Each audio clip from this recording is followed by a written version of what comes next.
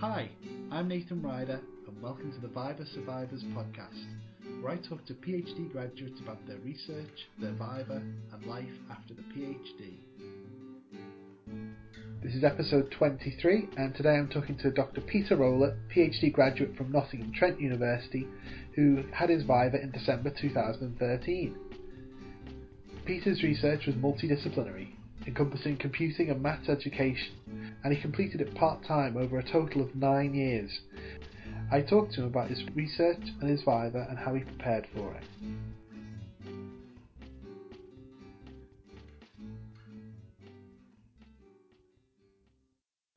It's really great to have you on the podcast today, Peter. Thank you. Hello. To start us off, can you tell us a bit about your research that you did for your PhD? My PhD it ended up being in a computing department, although the topic, as far as I'm concerned, was mathematics education, and it was sort of about using technology in maths education. I mean, to tell you too much about it, I have to start. I feel like it's one of these very long and boring stories that, in the beginning. But I'll try and summarise quickly. So I did a maths degree originally, and I did bits of computer science modules along the way, a little bit of programming and things like that. And then when I finished my maths degree, I didn't really know what I wanted to do, and I signed up to do a computing master's degree. And there was a little gap between the two. So the master's degree was a January start, so there was sort of the autumn with nothing to do. And it happened that my tutor at university had a little project in sort of mathematics e-learning that he wanted someone to work on, and he remembered that I'd done these computing modules and had done all right in them, so he asked me if I would work on that. So that kind of got me started on the sort of maths education route, I suppose. And then when I came to do my dissertation for my MSc, you were basically invited to propose a topic that you would work in, and I proposed something in e-assessment in mathematics, so using computers to assess mathematics at university. And the MSc people found me a mathematician to supervise that, and off I went. And then I got to the end of that and still didn't really know what to do. But I was quite enjoying the topic. We sort of arranged that I would do a PhD, essentially continuing the work, same supervisor, and the chap in charge of the MSc agreed to be the second supervisor. So I ended up with a supervisor in mathematics, who was a teacher in mathematics, I suppose, but his main research topic was maths. And then I had a second supervisor who was in computing, and he had an interest in e-learning, but he didn't really know much about teaching mathematics.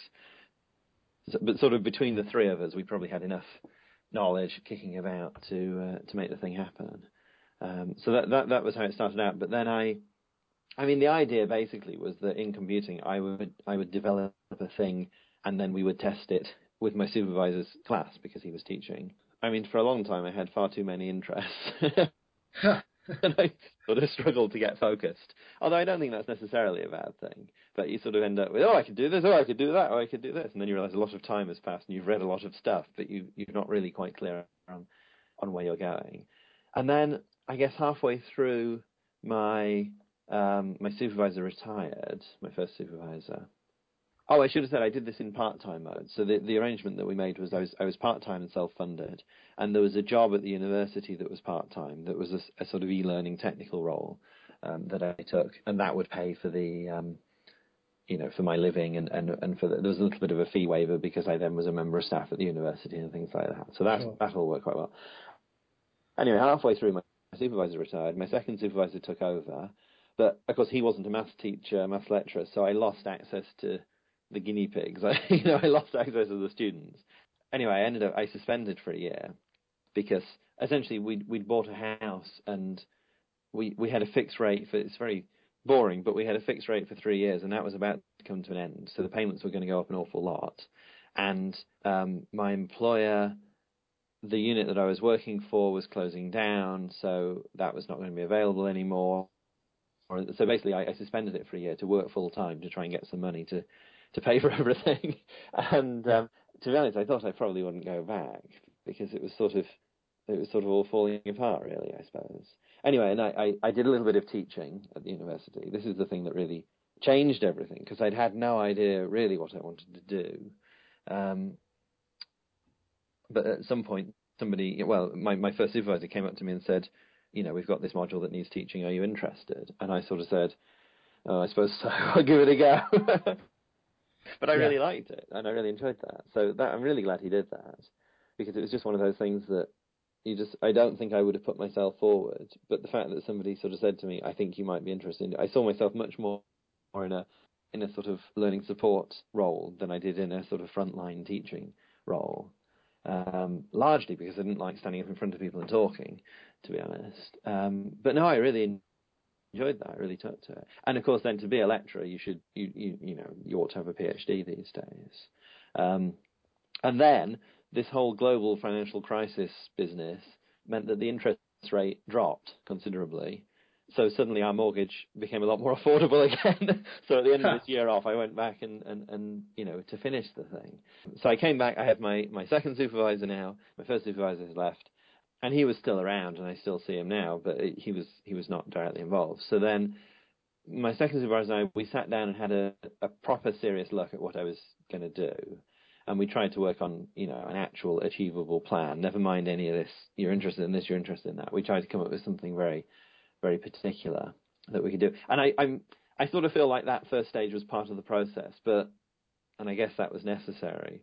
But really what I did for my PhD happened in this second half, I suppose. So that instead of it being a technical PhD where I do something using technology in maths assessment, it became much more about my development as a teacher in higher education, so that I would develop an approach and then use it in my own teaching. And this would be somehow using technology and assessment.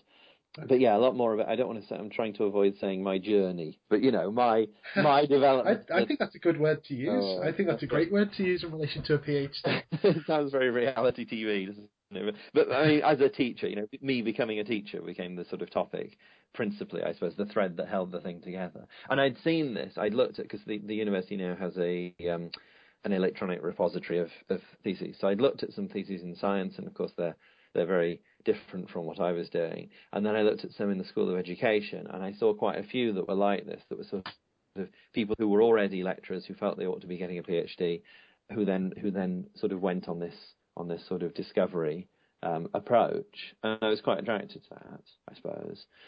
I mean, basically, what the actual research was ended up being e-assessment, which is where the computer sets questions and marks them, basically. That's pretty good for mathematics because, or certainly for routine work in mathematics, because there's a clear correct answer, and you can randomize the numbers in a question, and then you get a different question. So every student can be given completely different questions from the person next to them. And that's either because you're worried about plagiarism, you're worried about them copying off one another, or so that the same student can practice questions over and over again. They can just keep reloading it and they get different questions. So that's basically what e-assessment is good for. But that is of somewhat limited use when it comes to deeper learning. So things like, you're trying to develop graduate skills. You're trying to do more open-ended work. There's no correct answer that a computer can mark and things like that. And then e-assessment becomes a lot less useful. So I suppose what I did first of all was investigated e-assessment, what people thought it would be good for. I did a sort of proper systematic literature review, defined some search parameters in various databases and read 100-odd papers on the subject, did a proper literature review, and I also did a survey. I did some interviews and a questionnaire of people who are using and people who are not using e-assessment about what they thought about it. Yeah. And that's basically the first half of my work, the first half of my thesis. And then what I did was I developed a partially automated approach, because I reckon that e-assessment is good for setting randomized questions, particularly for plagiarism, but then you're limited by what it can mark. So I took an approach where I used an e-assessment system to set my questions, but then I marked them. So that sort of required a context. So I got involved with teaching a graduate skills development module, which was basically group work, group projects. One problem with group work is that often one student will be carried by the group, so that everybody gets the mark from the group work, but maybe different students contribute to different amounts to that work. Yeah. And that's difficult. And this was a final year module, so it's especially difficult because it contributes a good chunk to the overall degree class. So what I wanted there to be an element in this module of individual work on the same topic, so that we could try and get some feel for whether each member of the group had actually contributed to the overall mark. But basically what this meant was I wanted to set, 3 questions to the group to answer as a group, and 1 question that they would answer individually. Okay. And so the temptation to do that 4th question also as a group must be huge, because you want it to be close to the other 3 questions, because you want to check that they're contributing to that topic. So you end up, now I could set a test, like a class test, or I could do an e-assessment where everybody gets a different question. But the nature of the work meant that neither was really very, very suitable. So the timed condition of an exam type environment didn't suit it at all, and it couldn't really be marked by computer. So I thought this was a good opportunity to essentially to use my approach. So I set a piece of work using the computer, and then I marked it by hand, meaning it as a method for reducing plagiarism. And then, of course, I evaluated this. Has it worked to reduce plagiarism? Has it done what I wanted with regard to individual contribution to group work and all that? And basically that was the second half of my thesis. So then the thread that went over all of it was me developing, and essentially me changing from starting out as a sort of naive technology enthusiast trying to just apply technology to teaching because it seems like a good idea, to me sort of shifting to an approach where I'm looking at it and thinking, is there a need for the technology, and what could the technology do that, so I mentioned this approach I think worked quite well, and a test would not, a class test would not have worked quite well. So that would be the traditional approach. Okay. But I can get use for the technology. So I think I'm more being led by the need than I was by my enthusiasm perhaps at the start. So that's how my thesis ended up being, which I think is a little bit weird for some areas, but particularly in education, it seems to be quite appropriate that you are involved in the research in that way, I suppose. So the output of it all, of your PhD research, was it one system, or was it several different systems that support these kind of classroom tests? Or well, I ended up I did do some work initially on trying to write something myself, and I got something that basically would have done what I wanted. And then I sort of went public with this and said, I did a little YouTube video and said, look, I've made this thing, and now I need some teachers to test it out, because I felt like I could do it with my students, but if I could do it with other people's, that would be more scientific, I suppose. I was still on that, on that approach. And someone I know who developed an e-assessment system at Newcastle University called Christian Perfect emailed me and said, my system could do that. Why don't you use it? and basically his system, I mean, it took some tweaking. He had to tweak a few things, but he could see that the way he designed his system, he could fairly easily, bolt on an additional layer that would do what I wanted to do, which was basically to create these printable worksheets. Okay. And of course, the advantage of that is that his system was more sophisticated than my hacked together thing, and it had been tested with users. That's the main advantage. So I ended up, and that's where I was transitioning from, rather than me developing something and finding some volunteers who would try it out in their teaching, it became much more about me as the user of technology rather than me as the developer of technology, I suppose. So I ended up using that system. So I ended up in my thesis with a chapter that basically said, look, I did do some programming and stuff, but in the end I didn't use it. But I am capable, because I felt like it's a computing machine. I am capable. I want to be able to show that, But in the end, it was much more sensible approach to use the system that already existed. Yeah, sure. So you mentioned that you did your PhD part-time at Nottingham Trent. How was that in general? Because I've had a couple of people on the podcast before who've done their PhD part time. I think it sounds like they've also used the word journey to describe what they've been through to get their PhD, but also it's a challenge as well. So is that something you found? Yes, definitely. I mean, it's very. I suppose it's good for me, but it is hard to properly compartmentalize these things, because if you work for 2.5 days and then, which is what I started out doing, then on Wednesday lunchtime I stop work and I start doing my PhD. It's very hard not to let the one thing bleed into the other. And of course there's a difference between what is urgent and what is important. And if you're doing a part-time, I mean, the part-time PhD it's supposed to take between 6 and 8 years, I think, something like that at Nottingham Trent. And mine took 9 because I took the year off in the middle.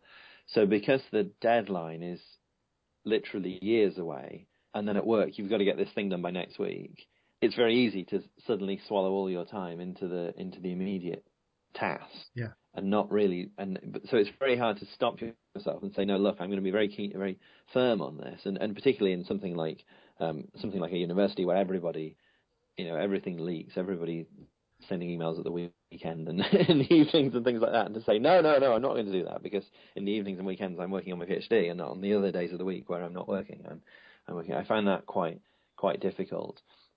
And there were times, although I said I paused my PhD for a year to work full time, I came back and I still worked full time for a couple of years on it, which was hard, but obviously very good for the income. So I ended up where I basically worked my full-time job. I worked 8 till 6 in order to get it done in only 4 and a bit days, whatever that works out as, so that I had some time on a Friday, and then I took a day at the weekend to work on the PhD. And I mean, that is, quite a discipline, and quite exhausting, I suppose. You've got to be careful what else you're doing in your life. Yeah. And apart from that, I mean, it is different. You don't necessarily, have an office that you go into. You don't necessarily, I mean, I knew other PhD students, because when I started, well, I suppose, when I wasn't too far in, they had me on these sort of induction and training type events. So I met a cohort of PhD students then, but of course those people all graduated and left before I was finished.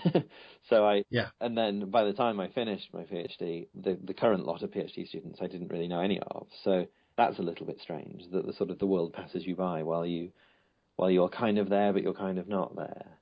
And finding a nice place to work was difficult. And again, I was quite keen that I worked from home when I was working on my PhD, so that I wasn't sat in the office at work and people couldn't come in and say, oh, actually, could you just do this for me since you're here? On the days where they weren't paying me, I didn't want to be there for that leakage reason, I suppose. Yeah. So, I mean, practically quite difficult. And also just over a long time period is difficult. I remember somebody, not long after I started, actually, somebody said to me, oh, part-time is hard. And he told me that he knew someone who had done, now I forget the details, but their PhD, it was something to do with programming in MS-DOS. And they basically handed in the same time that, I think the way it was told to me, it was the same day that Windows 95 was released. So their PhD was immediately, old hat and surpassed by this age of technology. And I sort of listened to that and, that's well, of course that's not going to happen to me. And then as time goes on, you think, oh, actually, because what I did in my master's degree, which was about essentially putting parameters into questions and randomizing them and how you display them on a web page. I mean, it was, I don't want to say I was the first person to do that, but it was sufficiently cutting edge to be worth a master's dissertation. But by now, that's completely obvious, old hat. Anyone can do that. Yeah. That's absolutely fine. And there's a little bit of that the stuff I was doing right at the start of my PhD is now so routine that it wouldn't be worth a PhD now.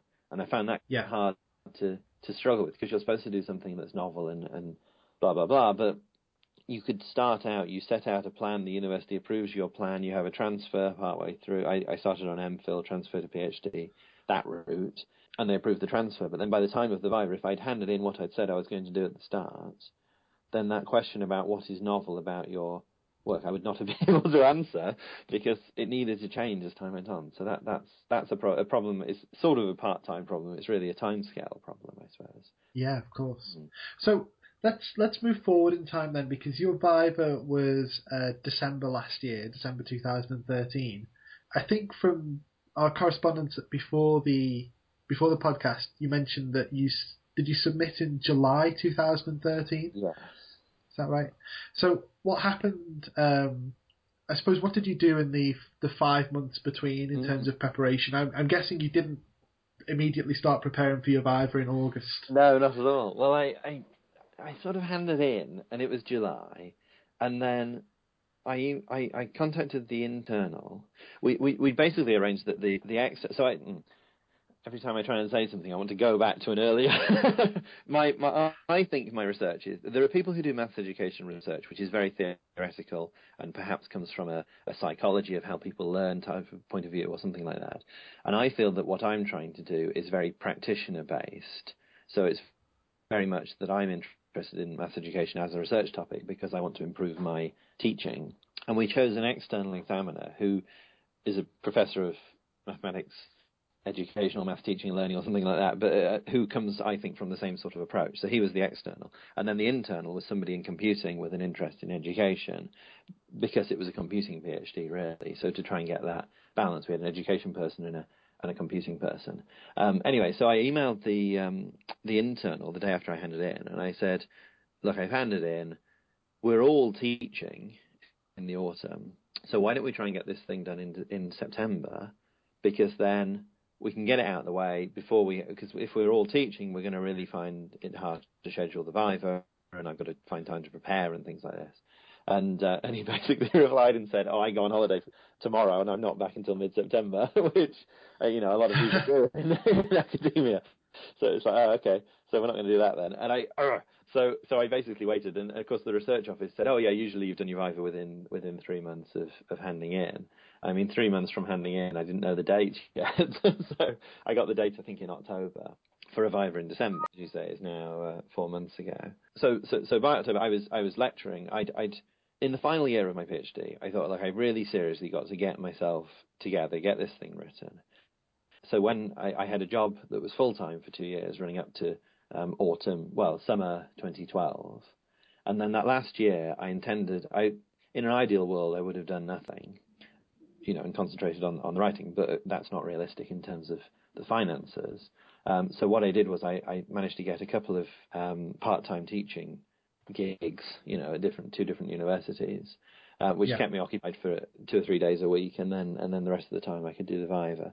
And although that's a financial thing, that's also really a very good thing to do, isn't it? Because you're doing work, you're developing your skills, you're developing your repertoire and all that. So that is all a good thing to do. I suppose if I'd just done my Viva, I wouldn't have been so good at it, I suppose.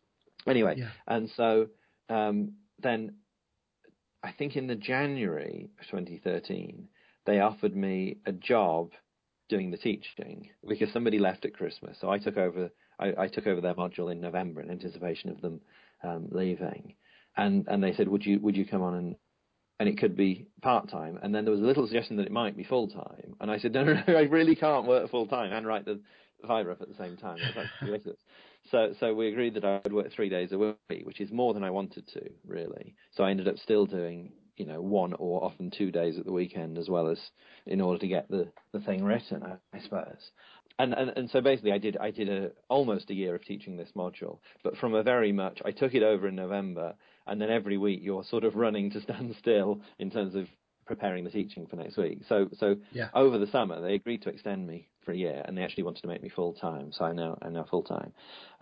So I basically spent that summer. I had a few weeks off, and then I rewrote my module because I wanted to get the notes in order. I wanted to get everything sorted out, and I could see various things that needed improving with it. So I basically did that, and I didn't think about the Viva because I just thought until I've got a date for it, then what can I do really? Yeah. Oh no, in October I got the date, and so then ideally you think, well, it's October, my Viva's in 2 months, I better start preparing for it. But actually the first thing I did was I tried very hard to get myself ahead of the game in terms of my teaching preparation. I had to write my exam paper and all things like this, basically to draw things forward away from the Viva date and away from corrections time, because if I have the Viva and then 3 months corrections, I've got to make room for that stuff. And then about 4 weeks before, I started rereading the Viva.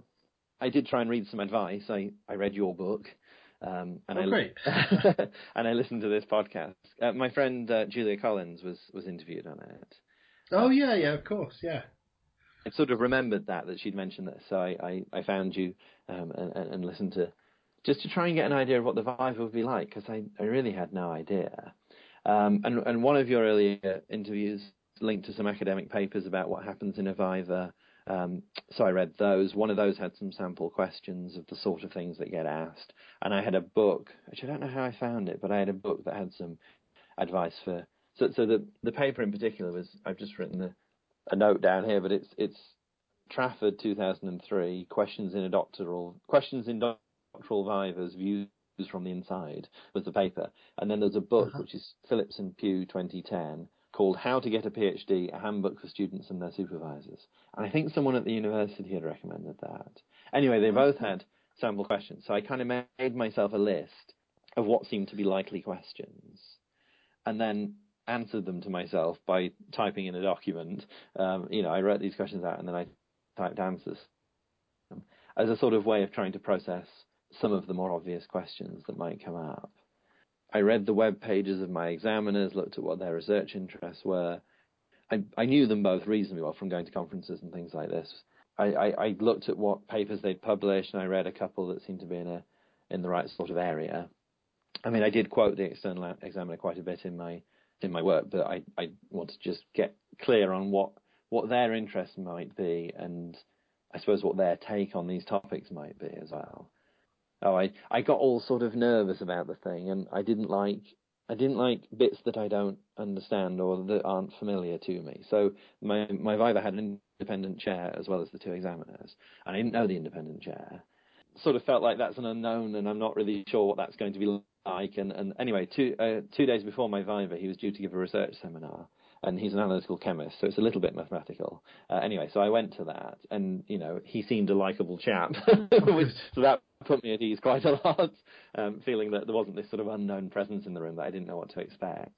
And the other unknown factor, I went and sat in the room where the Viva was going to be. So I literally went and sat there, tried to be calm, and about a week before the Viva. But I just thought I'd be less nervous if I knew what was going on.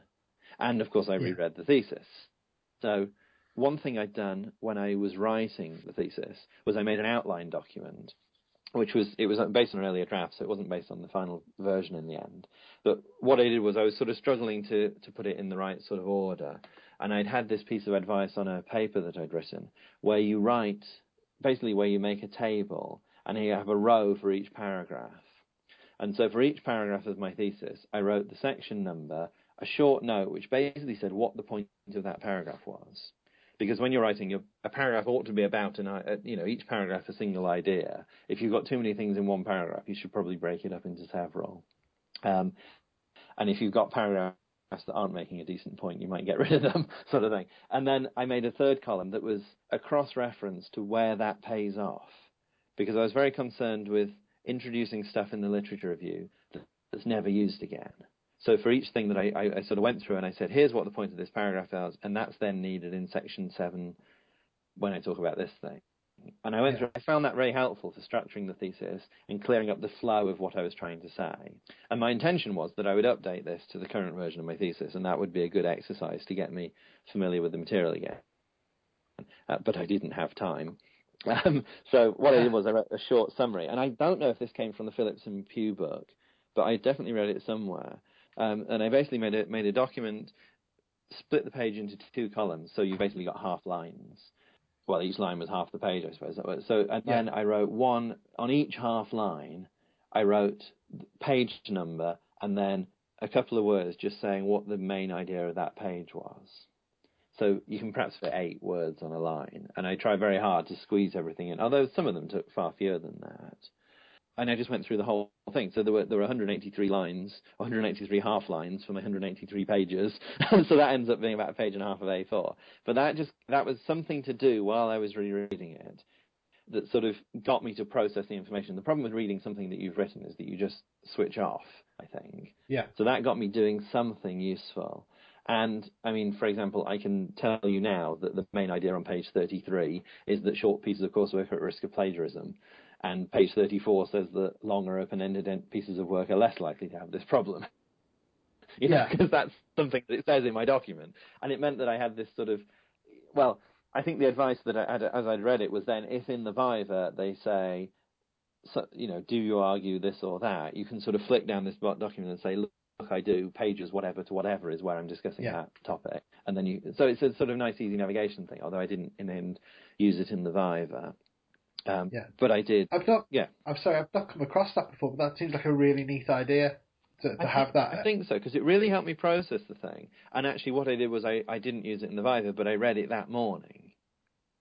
I flipped through the documents so that it was all sort of fresh. Because there's so much in your thesis that you can't keep it all at once, I don't think.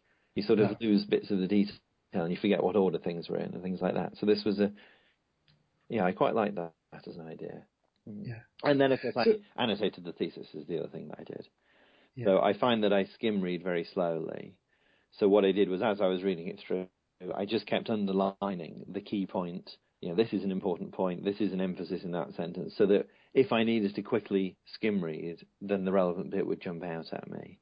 And I stuck loads of little bookmark stickers where the research questions were and where each chapter started and things like that, just to help me navigate if it came to it in the Viva. Then I could sort of find. I also put a sticker where each of what I thought were the controversial bits were, so that again, if they start asking me about that, I can just quickly flip it open to the right point. So what happened on the day then in December? Right. So the Viva was at 1, which I don't know if is that quite usual.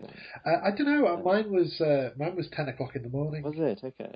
Yeah. I didn't really like that it was 1 o'clock, because I'd got myself when I was writing the Viva, you sort of learn to understand and forgive yourself your problems. But one thing that I knew was that I worked quite well in the morning until about 12, and then I got hungry, and then I ate something, and then I was basically rubbish until about 3. And then I worked sort of 3 until 7, 8, 9, whenever I finished. But I sort of learned to accept that middle of the day I had a slump and everything went wrong, and I would write slowly and it would be rubbish. And what I'd do is I'd just go and sit and watch telly for that period. Because what I found was that if I pressed on through and I thought, I've got to put in the hours, I've got to get this thing written, what I did was I did junk work for 3 hours and I exhausted myself doing it. So I sort of learned to accept. So then when they put the Viva right in that period, I thought, oh no, this is dreadful. But I mean, by then, of course, I've been working, so you've got to get yourself back into working whatever happens. But when you're writing the thesis up, it's the most important thing is to get the thing written, isn't it? So anyway, so I got up. I sort of had a slow start. I reread my summary document and a few of the notes that I'd made for myself. I mean, I think I had a sort of big breakfast late rather than having lunch, so that I hadn't just eaten when the Viva happened, really. And I made my way up to uni, and I sat in the staff room. I think I got there about an hour before the Viva, and I sort of sat and tried to calm down a bit in the staff room and talk to various people about, how are you doing? What are you up to? Oh, I'm about to have my PhD Viva. Oh gosh, and that sort of conversation. And tried to sort of not arrive having just eaten, and not arrive because I walked to work, not arrive having just marched up the hill to work, and sort of give myself a fair chance, I suppose. That was quite good, I think. I didn't really know what to expect in terms of... So I'd read, and I think it's one here as well, about the difference between a humanities Viva and a science Viva. And I'd read that science Vivas tend to be longer and look more at the detail, and then humanities Vivas tend to be shorter and a general discussion around the area. And this is the advice I'd read. Now, I'm doing an education topic in a science department, so I have no idea where on that spectrum I'm going to fall. So I didn't know what to expect. And in the end, it was the humanities type. It was short and it was general questions. So all this stuff that I'd done, putting notes into my thesis, so that if they asked me about this page, I know what to say. They weren't that specific. But of course, I didn't know that in advance. Yeah, and then I went to the room for the Viva. So how long was your Viva then? It was about an hour and a half all in, but that includes them telling me about the corrections, I think. I think after an hour, the independent chair said, perhaps we should just take a little break. So we took a little break. And then they asked me about maybe 10 minutes more questions. And then the external said, well, I'm out of questions now. So perhaps we should have a discussion about it. So they sort of kicked me out into the corridor. I wasn't sure whether to interpret that as we need to have a chat before we ask you more questions, or whether that was it's over. So I just didn't know what was happening, really. And then they brought me back in, and I'd passed and some corrections, basically. So you said that they asked more general questions than perhaps you'd anticipated. So what sort of things were they asking you about? Was it about your literature review, your background, or the kind of things that you'd done? There was a lot about the novelty. So I was a bit worried about the novelty, because this is something that I basically had looked at there are a set of assessment outcomes published for the PhD, and I talked to my supervisor about it, and is he worried about any of these? And the one that he said was novelty. He said he's pretty sure I've done the rest of them about running a research project and getting independent work and establishing a body of knowledge in your area and blah blah blah, and except that he wasn't quite sure how I was arguing this point of novelty. So there's a lot of that, and I don't know. The first question, they basically took turns. The external examiner went first, and the first question, I don't remember what it was, but it was something incredibly benign, like, "Can you tell me how the project developed as you were doing it?" or something like that, presumably just to get me talking and warm me up. And then the second question from the internal, basically, he said, "What you claim is novel about your research is blah, but of course blah has been done before in this paper you've never seen." That's essentially the nightmare question, isn't it? That's precisely what you don't want to hear. So and as it turns out, it was fine, because essentially the lady who'd written the paper that he'd found, I'd quoted one of her collaborators on the same topic in a section that I had that was essentially work that is similar to mine and why it is different from mine. So I basically dealt with it, and I think actually I had read the paper, but I didn't recognise it because it was quite a long time before. But of course I didn't know that at the time. So then I'm sort of saying, he's sort of saying, "How is your work different from this work?" And I'm sort of saying, "Could you tell me what this paper says?" because I haven't read it. And I offered, should we take a recess and I'll go and read this paper and then we can come back and have a proper conversation about it. And we sort of argued back and forth for a while. And then the external moved things on. This is partly why I wasn't sure. When he said, "I've run out of questions, we need to have a little chat," this is why I thought, because I really didn't feel like we'd settled that question. But in the end, that was one of the corrections, was basically I had to explain why that work was different to mine. Which, as it turned, when I'd read it, I realised that's not. I'd basically done that. I just hadn't used this paper to do that. But that was an awful experience, because, of course, saying to someone, "You haven't read this thing, how is your work different from it?"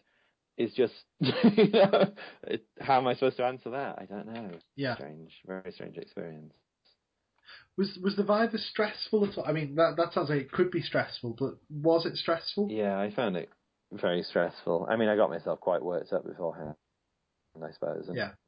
But yeah, that in particular was a stressful situation, I suppose, because I really felt like I sort of want these people to like me because they're supposed to be marking my thing, and then I'm winding him up because I'm not answering his questions, but I don't know how to answer his questions because I haven't read and it felt like we were sort of on the verge of going from a discussion to an argument, and is that then a problem, in terms of them marking me, I suppose. What happened in the Viva that was good then? Well, I'm not suggesting that wasn't good, because maybe there was, it was quite interesting actually. But if that was maybe a stressful point, what was not stressful?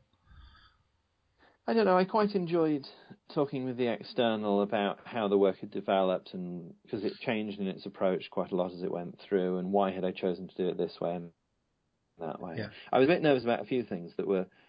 So about a week before the Viva, somebody had said, we were talking about, because I have final year project students, undergraduate project students I supervise, and we'd been in a conversation about whether they can write in first person or whether they should write in third person. And one of my colleagues had said, well, of course they should write in third person. I mean, you wouldn't dream of having written your thesis in first person, would you? And I had written my thesis in first person. But no, I did write my thesis in first person. Great. And the reason for that is because essentially, you write in third person, particularly in science, because what you're saying is, I am a dispassionate observer, and what I am describing will be the same whether I've done it or whether you've done it. Yeah. So I write in third person, I say this experiment was done, because I'm not saying that I have any part in it particularly, except that I happen to be the one who's done it. Whereas mine, because teaching is so much about what you're bringing to the process. And, you can say this method of teaching works. What you really mean is this method of teaching works for me with my personality and my approach. And it might not work for you. So I wrote it in first person because I felt that was entirely appropriate. And also because I had this stuff about my development and my change in outlook and all that. And it's very, very awkward trying to write that in third person. So I basically said that to the people, and I got a very sort of, I don't know, flat reaction to it, because they obviously didn't want to say that's ridiculous a week before my Viva, but they couldn't bring themselves to say anything positive about it. So that made me nervous, and I thought, I'm going to have this argument in the room. And then the other thing was I'd submitted basically the second half of my thesis as a paper for peer review, and I got the peer reviewers' comments back a few days before the Viva, by coincidence. Anyway, and one of the reviewers said that a whole section that I'd done wasn't necessary, and basically that I could rely on established results in the literature. I didn't think that was right. And in the end, actually, I argued back. I had a discussion with the editor, and I said, "Here's why the established results that are being referred to are not appropriate for what I'm doing." And in the end, the paper got published with that section still in it. Okay. But in the meantime, I was concentrating on my Viva, so I sort of thought about it, but I didn't respond, so I didn't know the outcome yet. And again, I thought, well, if this person's picked up on it, then perhaps the examiners are going to pick up on it.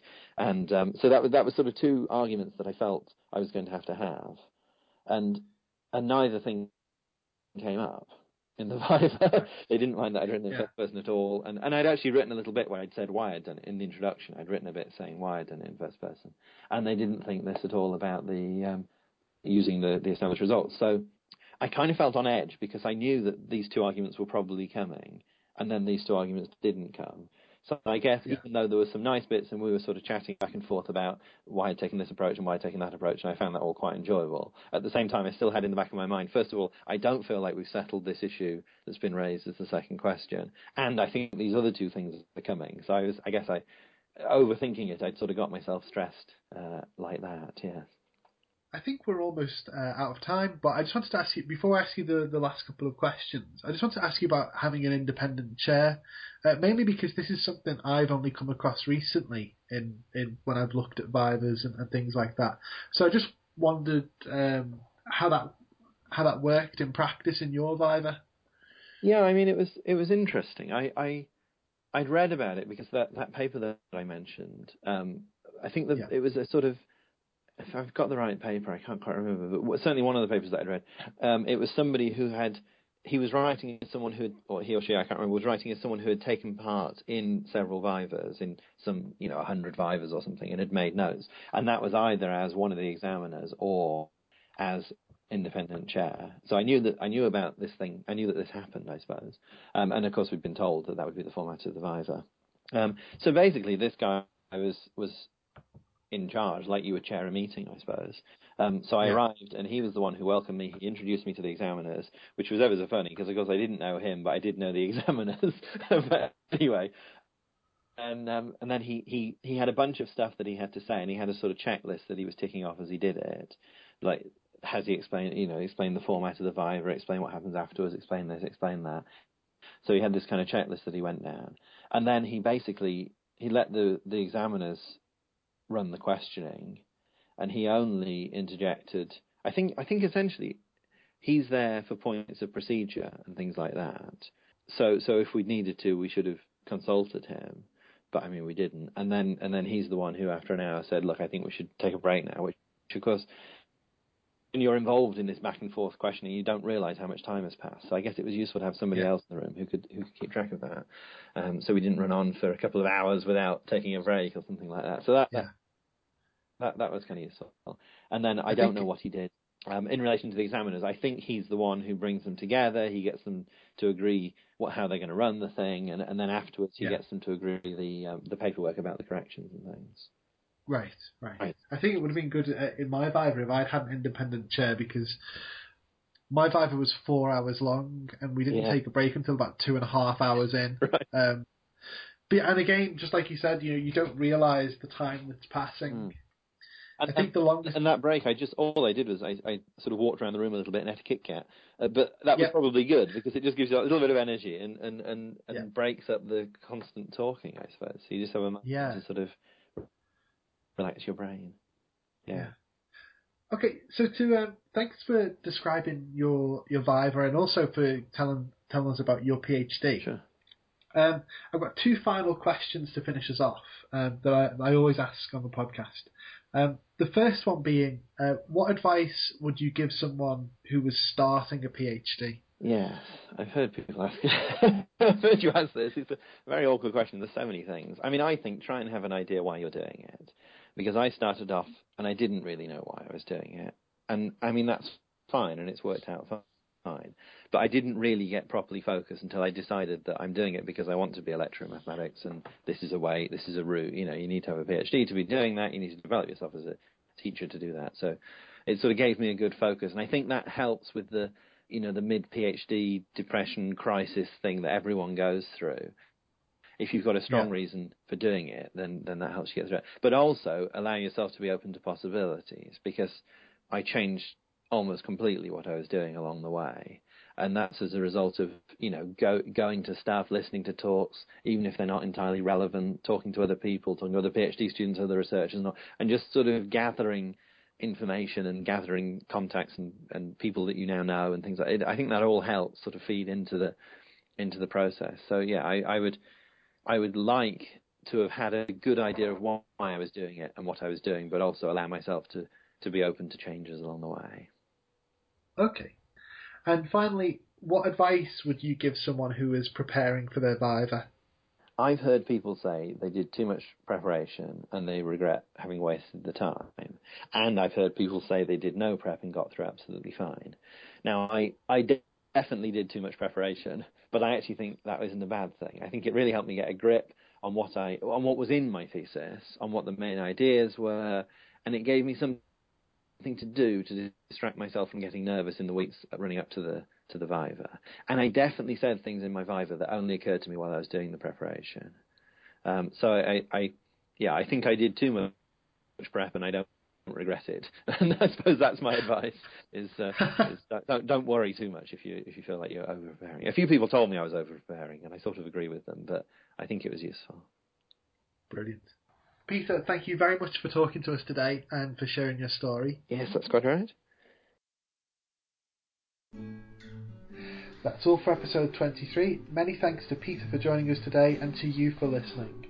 If you've got any comments or questions about this or any episode, then please leave us a comment on the website, or tweet at Viva Survivors or at Dr Ryder, or you can email podcast@viva-survivors.com, particularly if you'd like to be featured in a future episode of the podcast. Until next time, I'm Nathan Ryder, and thanks for listening.